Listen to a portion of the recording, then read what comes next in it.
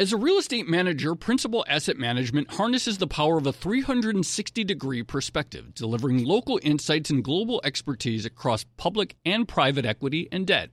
Their teams apply local insights and global perspectives to help identify the most compelling investing opportunities. Principal Asset Management. Actively invested. Learn more at principalam.com. Investing involves risk, including possible loss of principal. Principal Asset Management SM is a trade name of Principal Global Investors, LLC. Collaborate for a greener future at the Bloomberg Green Festival, a groundbreaking celebration of the thinkers, doers, and innovators leading the way. From design and culture to technology, science, and entertainment. Hear from inspirational speakers and immerse yourself in climate solutions. July 10th through 13th in Seattle. Title sponsor, Amazon. Official airline, Alaska Airlines. Get 20% off using promo code radio20 at bloomberglive.com/greenfestival.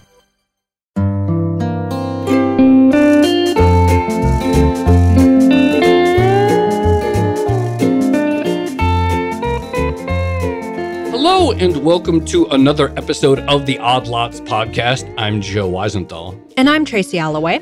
Tracy, for years, I've always thought that if you want to be like a smart-sounding pundit at the beginning of the year, and someone asks you, like, what risks are you thinking about right now? You, like, stroke your chin and look off and you say, I'm really worried about, like, geopolitical risk. And that's always, like, a safe answer anytime, any year. Like, that always makes you sound sophisticated. Yes. Unexpected geopolitical risks are an evergreen category of punditry. This is true. There is one specific risk within that category that I feel like has come up every year for almost as long as I can remember, and that is the risk of something happening between China and Taiwan. And I have a really embarrassing confession to make. Okay. I wrote my dissertation I wrote it in Beijing, and it must have been in like 2005 or 2006, predicting that China would invade Taiwan before the Beijing Olympics. I think that was like 2008 or something. So when people talk about the risk of China invading Taiwan or attempting to formally reunify, this is like 20 years people have been talking about this, and it keeps not happening. Yes, and getting it wrong consistently for 20 years, or at least I have. But it does seem, right, like for whatever reason, and we'll get into it, that we are once again in a wave of heightened concern. And, there are two very active wars happening right now currently between Russia and Ukraine, the Israel and Hamas war. And so the idea of war, unexpected war, is on people's minds. And then we know that tension has been building in various ways. Taiwan, there was all of the angst over the Nancy Pelosi trip a couple of years ago, for example, and the heightened awareness that the world has on semiconductors that are manufactured in Taiwan, and sort of a more aggressive posture, I believe, from Xi Jinping and the military of more aggressive war games and exercises. So many people are concerned about some prospect of a hot conflict in the next few years. Yeah, you mentioned semiconductors, and I feel like this is really the key thing, which is in the past 4 years now, since the outbreak of the global pandemic, we have had a sort of crash course in the importance of the Taiwanese economy to the broader world. And I feel like that's sort of done a couple things. So one, it's made everyone a lot more nervous about what could happen if that supply chain gets disrupted again, although in a very different way. And then secondly, maybe it's given a little bit of ammunition to China to saber rattle on this issue even more, right? If it threatens something against Taiwan, the whole world now knows what's at stake. Yeah, that's absolutely right. So this is one of these things that is, you could feel it building. More and more people are talking about it. My understanding and what I've seen is people say, in DC, everyone is like obsessed with this question. I don't feel like that's as much the case in New York, but I do get the impression that in DC, talk of a war is very high. And so I think we have to do more on this. And I think geopolitics in general, thinking back to some of our conversations with Zoltan, et cetera, about, this sort of rearranging world, like we need to dive into these questions a little bit more. Yeah, absolutely. And the other reason we need to do it is Taiwan is holding an election. In fact, we are recording this on January 9th. By the time this episode comes out, the election will have been held. And so we'll know who the winning candidate is. But in the meantime, like, there is clearly a big reason to discuss this. Yeah, absolutely. Well, I'm very excited. We have two of our colleagues here at Bloomberg that we've never had on the podcast before, but they are the perfect guests to discuss this because they've been doing a lot of work in this area. We're going to be speaking with Jennifer Welch, Chief Geoeconomics Analyst at Bloomberg Economics, and Gerard DePippo, Senior Geoeconomics Analyst at Bloomberg Economics. They've both published a lot of work on some of these questions, related questions, wargaming, the risk, the economic stakes involved here. And so we're going to start to go down our path of understanding this tension better. So Jennifer and Gerard, thank you so much for coming on Odd Lots. Thank you so much for having us. Glad to be here. I have like a sort of very basic, I don't know, maybe it's not basic, zoom out question. We talk to economists who, they have their recession forecasts or forecast a soft landing, whatever. And I sort of have some idea of how they go about, modeling different scenarios. When it comes to wargaming and modeling the odds of a war, or modeling how a war might go if one were pursued, what do geoeconomics analysts, what is the toolkit that you have to actually go about modeling the risks and the outcomes of a war? That's a great question. And Gerard, I'll start off, and then if you want to jump in as well. So on the first part of your question of how do we estimate the probability of war, to be perfectly candid, this is definitely more art than science. What we did in the case of our recent project on Taiwan and the trajectory we might see in the Taiwan Strait was take a look at sort of baseline conditions. What are the sort of structures in place there that lean towards stability or that lean towards increasing tensions and even to the extreme of a crisis or conflict. And we examined all those key variables and their trajectory and what weight they might have. And to be candid, this is an area of a lot of debate among people who focus on the Taiwan Strait. To what extent does Beijing wield the most agency over it versus Taiwan versus the United States, which has historically been a key balancing power in the strait? And then from there, we kind of developed our sense of probabilities. But again, this is a really complex and dynamic geopolitical environment. The election that Taiwan will be having in advance of this recording is an example of how things can really shift at quick notice depending on how events like that turn out. But overall, we think our sense of what the risks of crisis or conflict in the strait are meant to be, standing the test of time and looking out over the next 5 years. And then in terms of how we study what the outcome of a war would be were one to happen, this is a little bit more of a rigorous process. And there are a lot of think tanks, there are a lot of internal government entities, not just in the United States, but Japan, Taiwan, all around the world that are increasingly looking at how a cross-strait conflict could play out. And it often is very much focused on the military dynamics. That's historically the origin of these war games, is testing military tactics and battle plans and playing out how different scenarios can produce different outcomes depending on sort of what you go into the battle with and how different conditions can change those outcomes. So for that particular exercise, there's a lot of different variations of war games related to Taiwan out there. And a lot of them produce a variety of results. It really depends on kind of the assumptions going into it on, for example, how does the war start? Is there any warning of it? How prepared is Taiwan to defend itself? Does the U.S. get involved? But what all of them point to is a war would be incredibly costly to all sides. Most of the war games focus on sort of the military and the humanitarian impact of that.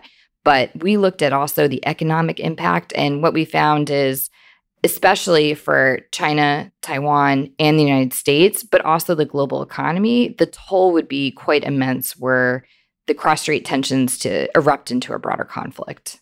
Maybe this is obvious, but I think it's worth pointing out that we're dealing with something that is mostly beyond the historical sample set. So normally when you're trying to model something, you think of what's happened before. You think of like Tetlock's book, Super Forecasters, where they talk about outside-in analysis, right? And you look at what's happened before that might be analogous and say, all right, what are the chances that would apply in this case?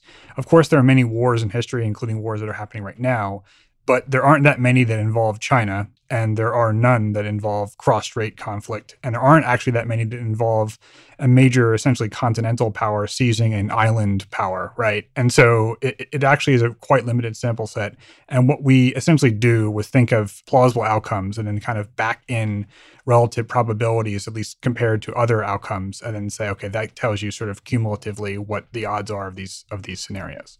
Can you tell us a little bit more about how you choose which scenarios to focus on? Because obviously you can't examine the entirety of possibilities when it comes to Jared's point, like a relatively unknown and unpredictable conflict.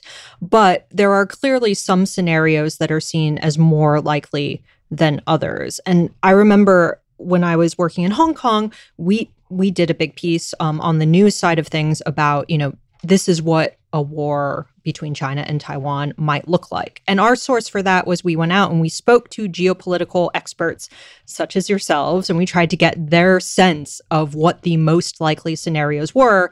But when you guys are doing it, who are you talking to? What are you looking at? Part of it is a constraint on how you're trying to answer the question. So in this case, we're trying to model economically what these outcomes are.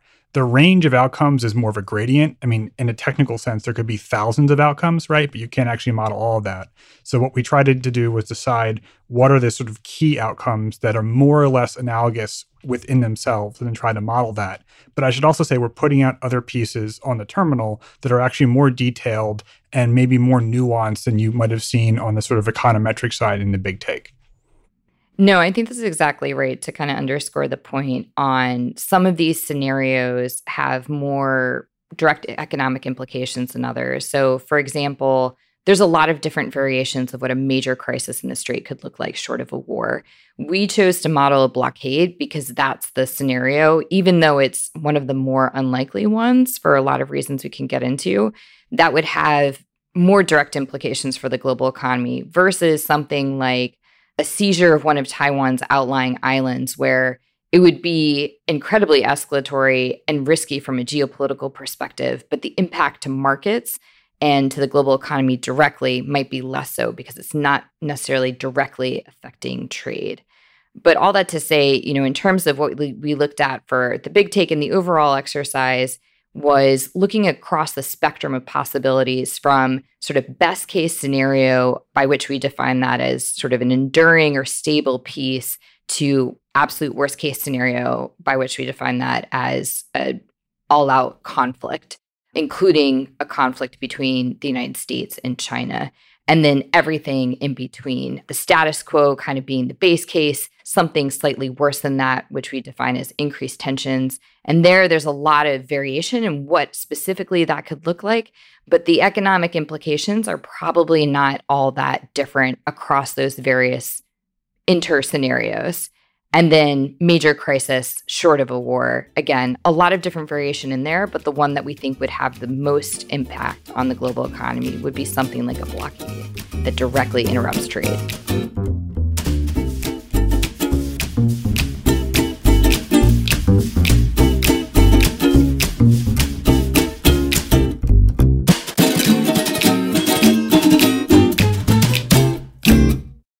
As a leading real estate manager, Principal Asset Management harnesses the power of a 360-degree perspective, delivering local insights and global expertise across public and private equity and debt.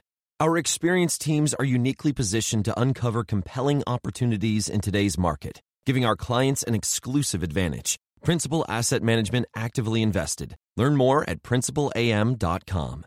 Investing involves risk, including possible loss of principal. Principal Asset Management SM is a trade name of Principal Global Investors, LLC.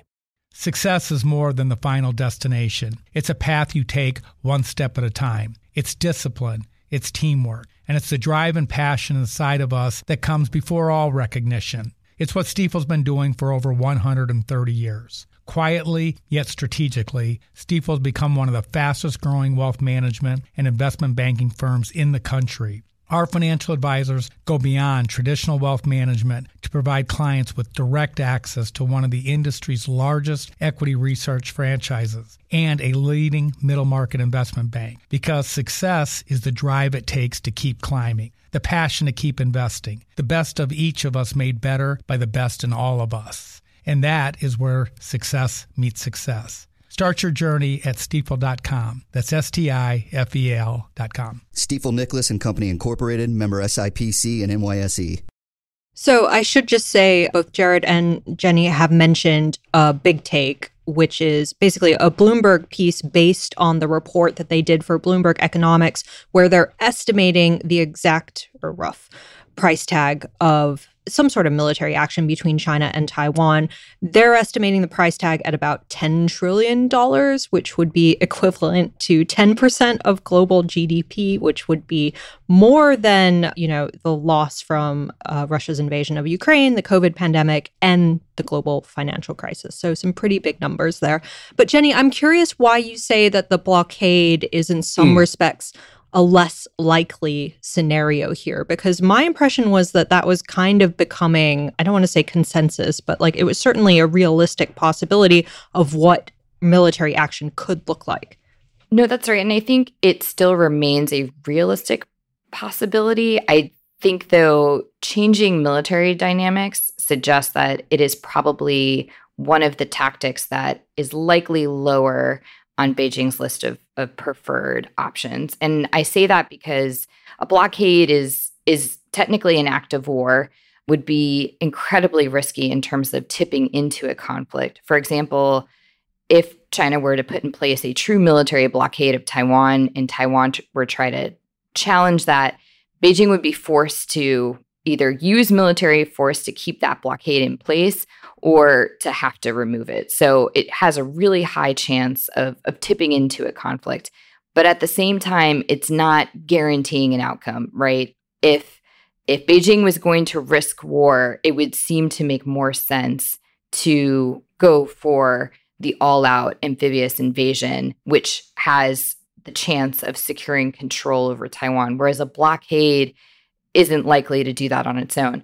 All that being said, most of our understanding of what the Chinese military strategy might be for Taiwan, and in general, how amphibious campaigns are carried out, we think that a blockade would be likely part of their campaign, part of a multi-step process where they try and undertake an amphibious invasion of Taiwan to try and keep enemy combatants from leaving, to try and keep any third parties from intervening.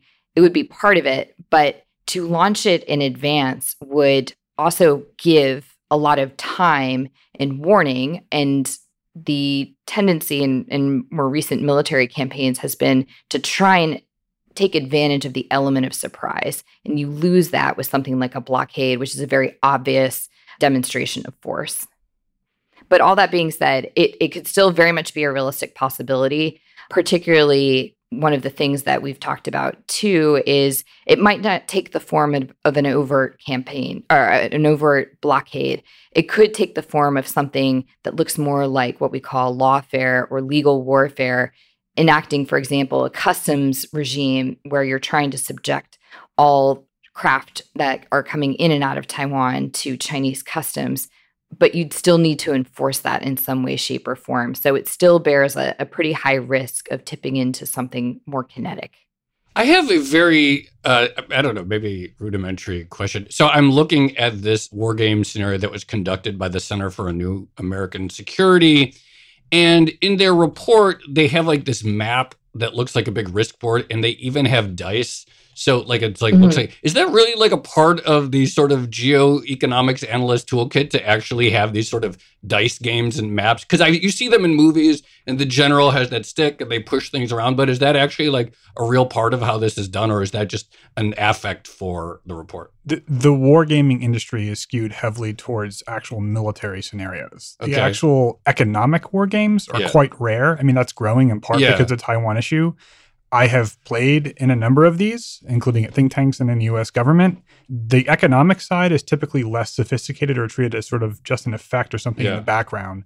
And I think when you're doing military scenarios, you can do things like saying, roll the dice if your fighter jets take out the other fighter jets. And they really do that. So there's serious military analyst rolling the dice on a glorified risk board. Yes, but it's much with economics, there are far more actors involved, and it's not like national decision making is everything, because how do you simulate, quote, the market, right? Yeah. And or supply chains for that matter. And so the body of let's say economic wargaming literature when it comes to Taiwan is much, much smaller than the military wargaming literature. Well, why don't you talk to us about the economic modeling aspect of this? Because it seems hard enough to game out what military action could actually look like. But then when you start trying to estimate the cost of various types of action, that seems even more complicated. But you've put a number on it, $10 trillion. So how do you actually go about doing that? Sure. So first, I want to give credit to our outstanding modeling team in Europe, mostly as part of Bloomberg Economics. They did most of the actual math work. What Jenny and I were doing was helping to define the scenarios and then working with them to come up with essentially like scenario inputs that would be relevant to those scenarios that would have relevant economic outcomes. And so we already talked about how we develop scenarios. When it comes to the actual modeling, it's essentially layering on three things. The first is a sort of standard WTO trade shock model, which people use for tariffs and other stuff like that. We played with tariff rates in some ways to simulate the effect of sanctions. These models don't really have a sort of SDNing the PBOC effect button in them, but you can get some of the trade shocks in there. There's also a financial model that is layered on top where you play with things like the VIX, and you can see how market uncertainty or capital flows move and what the economic outcome or effect is of that. But actually, in this case, because we're dealing with Taiwan, the most important factor in terms of the cumulative economic impact was supply chain impacts. And I know you guys have talked a lot about this on the show, the importance of Taiwan, TSMC in particular, for advanced semiconductors. And what we did with that was talk to various industry research professional people, including at Bloomberg, who work on these things. And using the OECD trade and value added data and input-output tables to essentially estimate, at the end of the day, how much of certain sectors, and these are generally high-level sectors, just how the data is presented, how much of those would get knocked out if, for example, the world did not have access to TSMC's chips. You could debate how bad that would be. And in fact, we got a range of estimates. We took sort of something in the middle that is like awful, but not completely apocalyptic. But I think if you look at the bottom of the big take, there's a note explaining this, that essentially we knocked out in the war scenario something like 85% of global electronics production. So things like smartphones and all that, computers, laptops, and then something like 62% of global autos and transport. So that's a massive shock. And it's actually doing a lot of the work in terms of the simulation of economic impacts.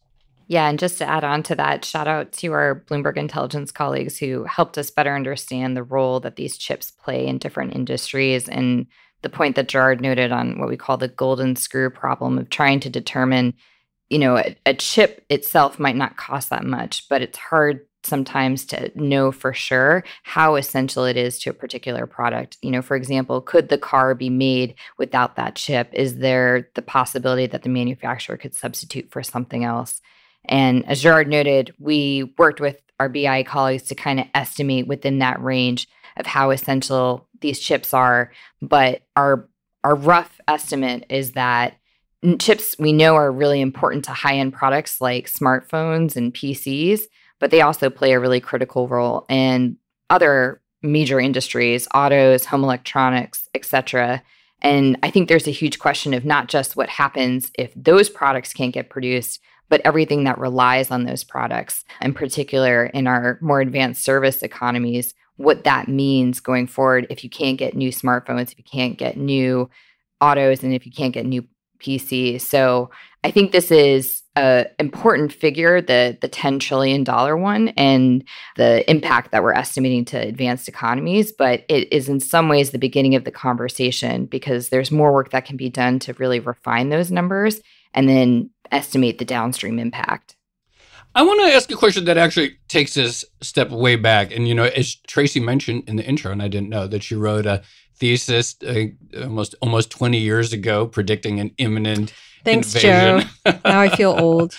Old and wrong. Sorry. But why now? Why are we, this seems to go in waves of people concerned. Why do you set the stage for us of why are we at this point again where people are seriously running these scenarios and doing the math and talking about this And such a high level, like what are the conditions that have got this like so top of mind, particularly in DC for people who think about these things?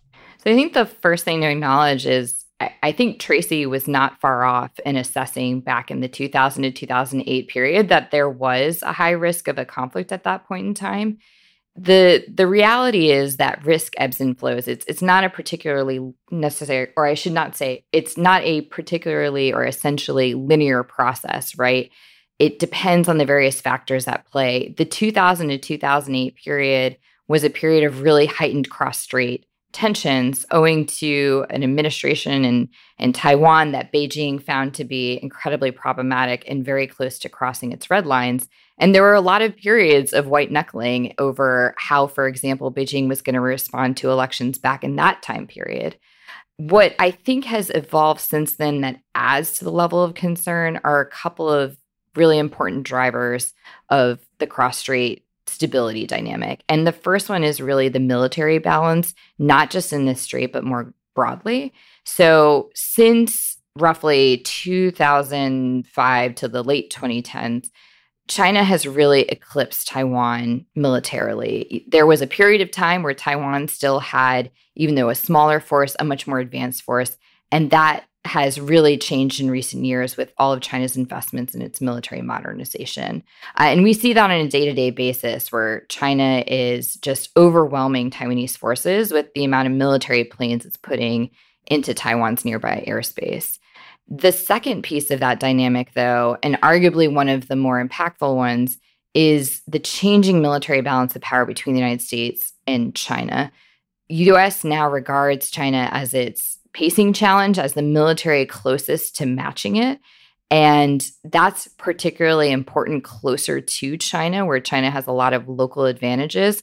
And obviously for Taiwan being, just across the strait for China, they're right sort of at the center of that. So that's a incredibly important shift over the past 20 years that I think heightens concern. And then the third part is the political dynamics at play. Taiwan, over the past 30 years of becoming a more full-fledged democracy, we've seen that go in parallel with changing attitudes on the island towards its relationship with China and its identity and how that relates to that cross-strait relationship. And you look at polling today, and the vast majority of Taiwanese identify as Taiwanese, not as Chinese and Taiwanese, Taiwanese. And at the same time, support for unification, which was never that high, but was about 20% in the 1990s, has dropped to below 5% this year. So it's incredibly unpopular idea. The vast majority of folks would just prefer the status quo, which is de facto separation. And then simultaneously, you have on China and the mainland, a growing sense that China is a rising power. That creates both sort of a need and an opportunity to make progress towards these historic goals of territorial integrity and unification, which in their minds is all leading up to this, national rejuvenation of China. And key to that is the idea of finally bringing China back together. That's their vision for what their end state should look like. And Taiwan is one of the most important outstanding elements of that. So there's really sort of these divergent forces at play where Beijing is becoming much more focused on advancing progress towards unification and more concerned about trends in Taiwan, which are taking the island towards the idea of a very different sort of identity than it would share with in a unification picture with China.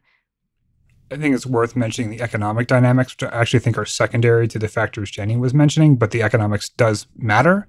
I think what makes it difficult, though, is that the direction in which it matters is not necessarily clear, right? So when the U.S. and China, or the PRC itself, established diplomatic relations in 1979, Chinese GDP was 1/10 of US GDP. Right now, it's something like 66, 70%, depending on which exchange rates you're using. So you might think, okay, so China is much more powerful now, which might make it more aggressive. But on the other hand, it has more to lose. It's much more integrated into the global economy. It is worth keeping in mind, however, that Chinese policy, Xi Jinping's policies, very much focus on industrial policy and self-reliance. In particular, they're worried about three things: the reliance on foreign technologies, which include semiconductors, but is not limited to that, imported commodities, so things like oil and food and other things, and then finally, the reliance on the U.S. dollar for international finance. And all three of these things Beijing has efforts underway to address those vulnerabilities. I'm not saying this is just about Taiwan, but they do see themselves as being vulnerable, and there's definitely a geopolitical rationale for why they're worried about those things. And the more powerful and essentially insulated or robust, let's say, the Chinese economy and financial sector becomes, you might think they might have more confidence or less restraint as that single variable is concerned. And then, of course, there's the issue of Taiwan semiconductors, which is kind of like, in some ways, a gun pointing in both directions, right? Because yes, Taiwan makes most of the advanced semiconductors, but those primarily are going into inputs throughout Asia, including China. And so you could debate whether it's deterrence or not, because it could also mean that Beijing believes that other economies, particularly non-US advanced economies, are less likely to intervene for those reasons. But it is part of the conversation. Actually, this reminds me of something I wanted to ask you, which is, it's hard enough to model these types of economic scenarios because there are so many different factors involved. But also, one of the things that makes it difficult is you're trying to model the response to whatever is happening. And so I'm curious, when you're looking at something like the cost, $10 trillion or variations of it, depending on, the exact nature of the action, how much of that cost depends on or is affected by either the West's ability to ramp up things like semiconductor manufacturing or China's ability to, I guess, offset a bunch of resources being diverted to war? So we modeled 1-year shocks. We actually internally were looking at and debating doing 5-year shocks. The 5-year shocks, the confidence intervals get much, much wider. And it's because you have to make bigger assumptions as to whether, for example, TSMC's production can move elsewhere. Would private industry have the resources in the middle of the war, for example, to get funding to, say, open a fab or whatever is necessary? I think with a 1-year scenario, it's still, speculative, but it's still difficult, but it's more plausible, which is that the economy in some cases could rely more on existing inventories of things. You would be more likely to see an immediate shock to production, say for things like autos or electronics. But if you're saying, okay, what about 5 years into this? How much of that is back online? Then it gets more speculative. But that is part of it. Another part that I don't think we modeled directly is sort of wartime fiscal impacts. So you could imagine, particularly on the Chinese side, a lot of expenditures going into wartime measures, defense, etc. On the other hand, if you assume the conflict is, let's say, a few months or 6 months, depending on what your parameters are, it's probably not going to look like World War II. It's not going to be 5 years of ramping up and coming back, in part because what we're talking about in the extreme case is, from a U.S. perspective at least, mostly a naval and air war. And the U.S. defense industrial base, at least in my view, doesn't really have the capacity to replenish those forces quickly. So it's kind of a one and done in a very powerful way. There are others, I should say, in D.C. and think tank land that talk about the potential for a long war. I find that, from a U.S. perspective, not all that credible.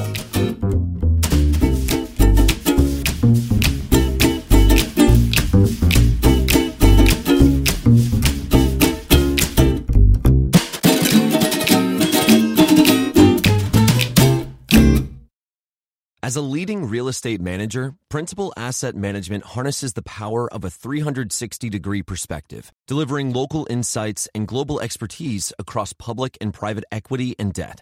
Our experienced teams are uniquely positioned to uncover compelling opportunities in today's market, giving our clients an exclusive advantage. Principal Asset Management actively invested. Learn more at principalam.com.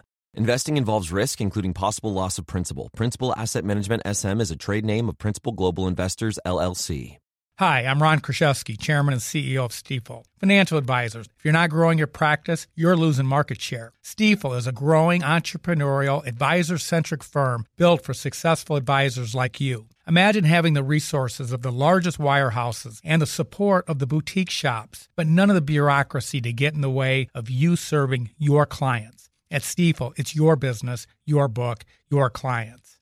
I always tell the advisors we're recruiting, I want you to come to Stifel and double or triple your business. Most of them laugh and shake their heads, but I'm serious. Don't take it from me. Take it from Stifel's #1 finish in J.D. Power's 2023 U.S. Financial Advisor Satisfaction Study. So, there's a reason why 148 financial advisors joined Stifel last year. Come join us and find out why Stifel is the firm where success meets success. Visit www.choosestifel.com. Stifel Nicholas and Company Incorporated, member SIPC and NYSE. Right now, we are in a period in which there is a lot of talk about poor Chinese economic growth. Obviously, as your model shows, and just for any common sense, a war, or any version of a war, would be incredibly domestically costly at a time when already there's concerns about growth and frustration with the Chinese economic model. How does that play into Beijing's thinking or Xi Jinping's thinking about doing something at some point, the state of the domestic economy, and the fact that any activity, maybe it would potentially reunify China and Taiwan, but would be extremely disruptive to all of the factories in China that rely on Taiwanese inputs? The narrative that some people will propose is that over time, if we assume the Chinese economy is weakening substantially, then the Chinese leadership will be more inclined to sort of pivot to nationalist concerns as a distraction. But it's worth noting at least two things. One, I don't think they're there yet. I don't think they think they're there yet, right? I don't believe Xi Jinping is all that pessimistic about Chinese economic growth. His New Year's speech and other indicators suggest that he's still fairly optimistic. You could debate whether he ought to be, but I think that's basically right in terms of his view. The second is that I think we are both quite skeptical of the claim that some people make that China might pursue a, quote, diversionary war. And the reason for that is that this would not be diversionary. It would be all-encompassing, right? And so do you really want to bet your house on a distraction? The answer is no.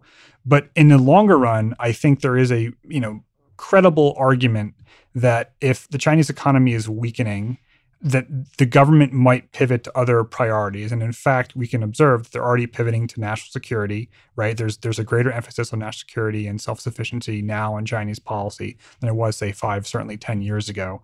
And so over time, it might be the case that it changes their relative willingness. But at the end of the day, they would know how cataclysmic this could possibly be. And our general view, and Jenny might want to add to this, is that Xi Jinping probably doesn't have a specific timeline in terms of saying on 2028 we go. It's more the timelines people talk about are more about military readiness, which is not the same thing. And ultimately, if I had to bet, in which in essence we are, if this ever does happen and be based on perceived provocations or crossing of red lines, it wouldn't just be sort of a unilateral pull from the blue. Yeah, and I think just to add on to that, Beijing's stated preference is still for peaceful unification, and I think there's reasons to believe that that's true. One, I think they assess, as Jared was indicating, the military readiness issue. They haven't reached that milestone yet. And in fact, some of the reporting that our news colleagues have done on recent purges of senior military leaders, I think reaffirms the idea that there might still be concerns about corruption and the impact that could have on readiness. And more broadly, this would be an incredibly risky and difficult campaign for any military to undertake, particularly if there's a risk of the United States getting involved. That's no small gamble to make. And it's not one that Chinese leaders would take lightly. I think to Gerard's point, it's more a question in their mind, I think, of whether or not their hand is forced if they would need to take that action to prevent Taiwan's permanent separation, which to them it is hard to exaggerate the importance that plays in their calculus and the cost that they would be willing to pay to prevent that from happening. I think if we were in a world in which they felt that was necessary to take action, even if they didn't think they were militarily ready for it, the economic considerations would probably not be a driving factor in their calculus. I think what would be the overarching priority would be preventing that from happening at all costs and at all risks. So it really depends on, I think, their perspective of whether or not that's essential. And the economic considerations, I think, are more secondary in that sense. So the obvious parallel here would be Russia's invasion of Ukraine in the sense that it was something that was, at once long discussed, but also very unexpected at that particular moment in time. And of course, there had also been a discussion of why would Russia ever do this, given the economic costs involved and the risk of sanctions and things like that. How has the experience of Russia's invasion of Ukraine affected your thinking about Taiwan and China, if it has at all? So, Jenny, you can jump in terms of the Chinese perspective, but I'll just say kind of a more stand-back perspective based on some of the work I was doing previously at CSI as the think tank. One observation is that the internal estimates in Russia of how bad it was going to be for their economy were actually worse than things ended up being. In other words, it wasn't the case that Putin was misled in terms of the economic pain. He actually thought it was going to be worse than it was. Wow. And yet he still went. So where was the delusion? The delusion was on the military side. He thought that they were going to roll into Kyiv in 2 weeks or whatever, and then that they could present the world with a fait accompli, and eventually they could dial back the economic sanctions or whatever. I actually think that, there are definitely, government versus private sector blind spots. But in general, I think a lot of people, including investors, might underweight nationalist considerations more than they should. And even believing that the Russian economy was going to take a massive shock, he still decided to roll the dice. And that, to me, is not necessarily indicative of what China would do. Xi Jinping is not Putin. I think Putin is more of a gambler in some ways and probably has a less sophisticated apparatus beneath him. But it is telling that could still happen. Yeah, and I think just to add on Beijing's perspective, I think it's a mixed bag. I think, on one hand, the fact that the war is approaching its 2-year anniversary when from the outset, it was largely expected that Russia's massive army would be able to pretty quickly overwhelm Ukrainian forces, especially with a surprise attack, is probably a cautionary tale in terms of how much more complicated invasions can be. And Russia's invasion, again, is a land invasion, which is a very different sort of operation than an amphibious one. In some ways, the hill is much higher to climb with the latter. So I think in that respect, it's a cautionary tale. On the other hand, the war is not yet over. And particularly in this moment in time where there's a lot of questions about whether Western support for Ukraine will be sustained and what the end state of the war might look like, it's not entirely a case closed for Beijing in terms of whether or not a conflict is something that they can endure. As Gerard noted, the conflict has cost Russia less in terms of international sanctions and opprobrium than Moscow likely anticipated internally. And they are weathering the storm probably better than expected, which might in some ways provide a little bit of confidence to Beijing, which has in many ways more economic advantages than Russia does, and might bet on the fact that Western countries might be less willing to sanction China to the extent to which they've sanctioned Russia. And I just have one last quick question. We're running out of time here, but what is the consensus on what the U.S. would do in some version of an attack? What's the policy? And then, suppose the U.S. didn't really do anything, and you think about ramifications. Do you think about variations where there's spillovers in which our other partners or other friends in the region where we have military bases, I don't know, freak out, get anxious, and that it's sort of like dominoes in some way, depending on the sort of confidence that other countries have in the U.S. security umbrella? There's a lot of debate about what the United States might do, and that's in part due to intentional U.S. policy to make that ambiguous. We call it strategic ambiguity about whether or not the United States would actually come to Taiwan's defense. If we look, though, at statements President Biden has made about how he personally would act in that situation, I think that's increased folks' sense that the United States would get involved in some way. From my perspective, I think, one, Beijing probably has to assume from a military planning perspective that they would be dealing with some sort of U.S. intervention, because that is a risk that they can't afford to not calculate, given how important and critical it could be to the outcome.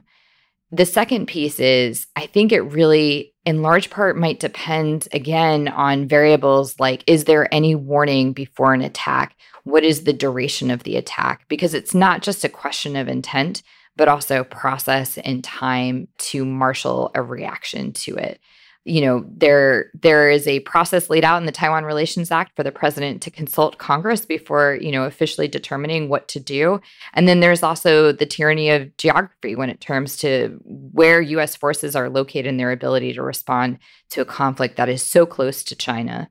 And then to your question about the role that other countries in the region might play in terms of a conflict, again, I think that's going to really depend quite a bit on what Washington does, but also on what Beijing does.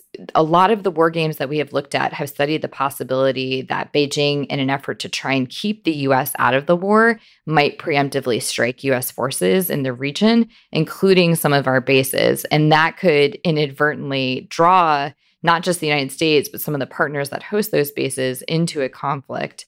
So a lot of this is very much variables at play, and that's why these war games can be a really valuable way of studying potential scenarios and their outcomes, because we might not be able to predict the future, but we have at least a good sense of what the key variables would be and what the future could look like depending on how those turn out. I was going to add in terms of sanctions. So this is something in DC that is talked about a lot over the past 2 years is would the U.S. sanction China in any degree like it has with Russia? And my basic view is that in a conflict, the U.S. probably would. People will say, but isn't China so much, bigger, therefore wouldn't it be much more painful? Yes, but the question there is, are U.S. forces directly involved? If the U.S. is in an active naval and air war with China, I think that the political wherewithal would be there. But maybe the more important point, at least in the early days, is I do not believe the U.S. and its allies will sort of preemptively use massive sanctions unless they're very confident that a war is imminent. And therefore, and Beijing would have already planned for that. So I actually don't think of sanctions as being a very useful immediate deterrent, but in a conflict, they probably would be used. Very quickly, we are recording this before the Taiwan elections, and by the time this episode comes out, we should have a result. What are you looking out for? What are the particular points or developments that we should be watching? I think the key thing on everyone's mind is going to be, well, first of all, this is an incredibly close race. And there's probably the closest race that we've seen actually in several election cycles. So there's a lot of questions about what the results on Saturday night are going to be. That's obviously the front of folks' minds. And then I think the second immediate question after that is, how does Beijing react to it? And already we've seen signals from China indicating that elements of their approach to Taiwan are very much going to be shaped by the election's outcome. There have been some senior officials kind of warning in not so subtle terms that this is kind of a key election for Taiwanese voters to think hard about what choices that they want to make. And then in more specific terms, a lot of connections between China's ongoing investigation into Taiwan trade practices and measures coming out of that restrict Taiwanese exports that they've signaled they'll continue to take in the wake of the election, depending on the policies of the new government. Jennifer Welch and Gerard DePippo, thank you both so much for coming on Odd Lots. Fascinating conversation on a topic that I definitely think we will be doing more on in the upcoming months. Thank you for having us. Thank you for having us.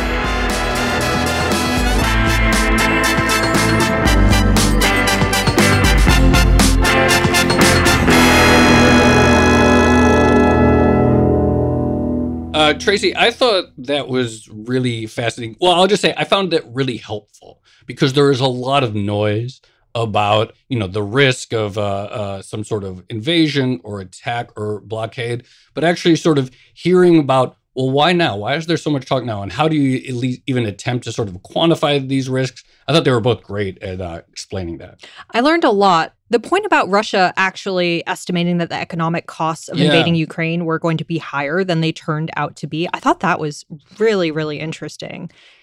Absolutely. And in fact, Gerard made a really interesting comment there that about investors sort of ignoring the nationalist impulse, right? Totally. And so this idea that everyone's like, well, it wouldn't work. They'd lose a lot of money. They'd lose a lot of jobs. They wouldn't be able to sell as much oil. Therefore, it makes no sense.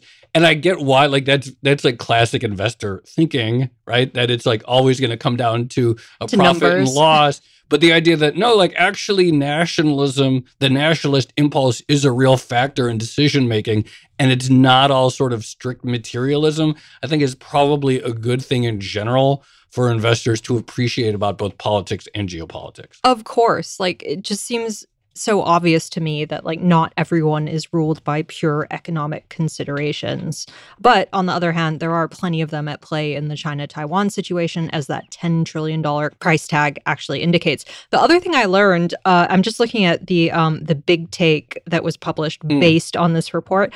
I didn't know that Bloomberg has like a Taiwan stress index. I don't know if stress is the right way of putting it, but basically to see how intense the saber rattling is on this issue at any particular moment. And it includes measures like exercises and flyovers into Taiwanese airspace and stuff like that. So really interesting. Everyone should go read that.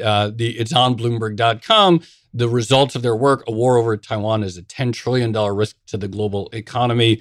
It's one of the cool things about working at Bloomberg is like, I'm always, sort of pinch myself working here because how many different experts and sophisticated people who understand this stuff and the modelers who work on these different models went into this. So it's really quite a project. I thought the other interesting thing, Gerard made the point about a war, were it to happen, would not likely be a diversionary war. And the idea that, it's not going to be one of these things where, they would do it because morale is bad and the economy is bad. So therefore we have to do something that actually it would be such an all-encompassing affair that it can't just be sort of, Also, Jenny's point about the blockade. So I remember, 2 years ago now, that was sort of seen as the foremost possibility that China could do something, but it wouldn't do an outright invasion because that was so like risky and I guess would up the stakes so much.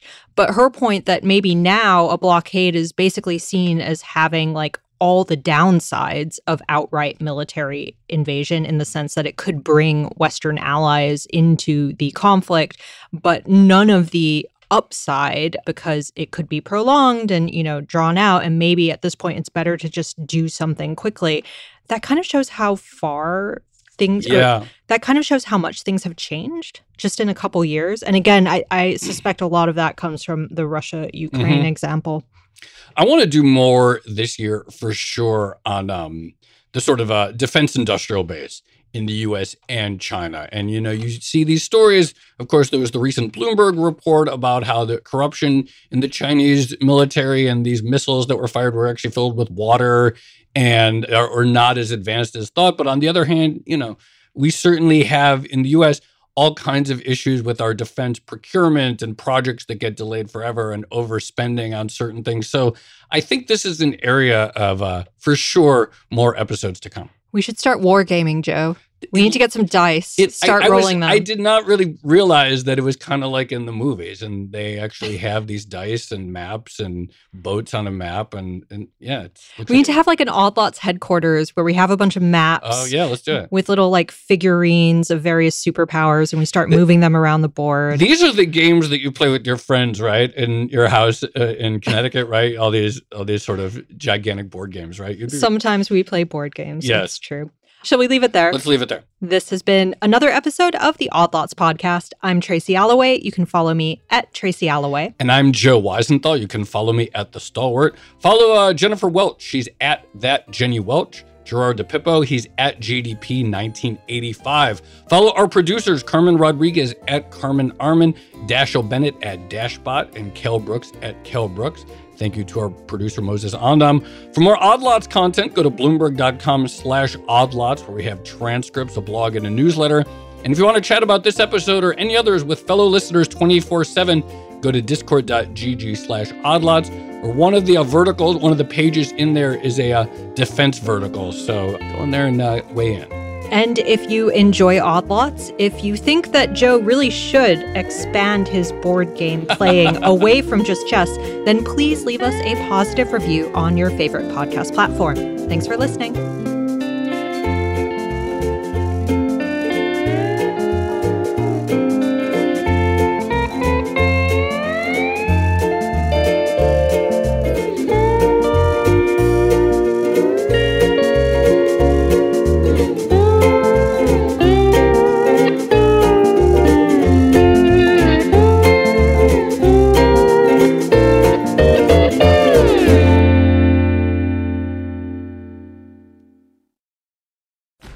countdown has begun. This May, 1,000 global leaders will gather in Doha for the Qatar Economic Forum powered by Bloomberg, held in conjunction with our official partners, the Qatar Ministry of Commerce and Industry and Media City Qatar, and premier sponsor QNB. Join heads of state, influential ministers, and leading CEOs to make new connections and gain unique insights. Learn more at QatarEconomicForum.com.